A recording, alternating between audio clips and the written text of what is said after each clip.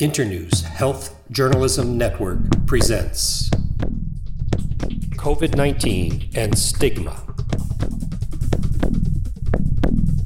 Aminata Kobie. Now we want to focus on stigma. When we say stigma, what is stigma?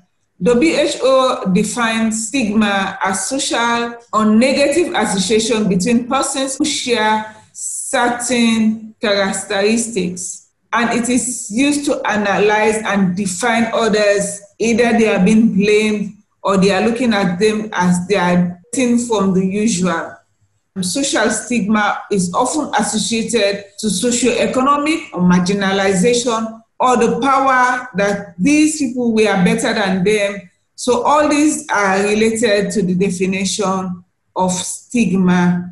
Shame, dishonor, it's humiliating. All these are related to the definition of stigma. What gives rise to stigma? Why do people think that people are being classified as having corona, or they can easily transmit corona, or they've been affected by corona?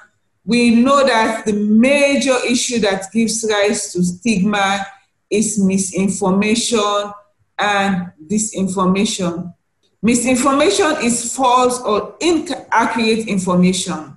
For example, fake news, to say that certain people carry the corona. Like when it started the first wave, a lot of people classified people from Asian origins as transmitting COVID. For some communities, we had the issue of UN workers being identified as having COVID. So we have this information that is not correct, but people continue to propagate this information because they don't have the correct information about COVID.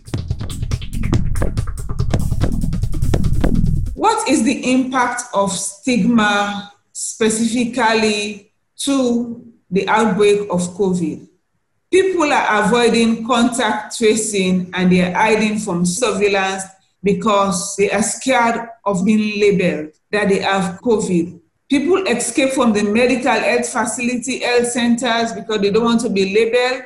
There is non-conformity to social measures and preventive measures. Some people are refusing to use masks because in some communities, people who use masks are being labeled. So you find out that the proper and correct use of masks or avoiding crowded areas is being impacted, putting people to be more at risk with inability to access services. As we said before, the health facilities are being stigmatized, so you realize that people are not utilizing it, and because they are not utilizing it properly, correctly, and when it's really needed, they get sicker and they can even die because they are not in the health facilities.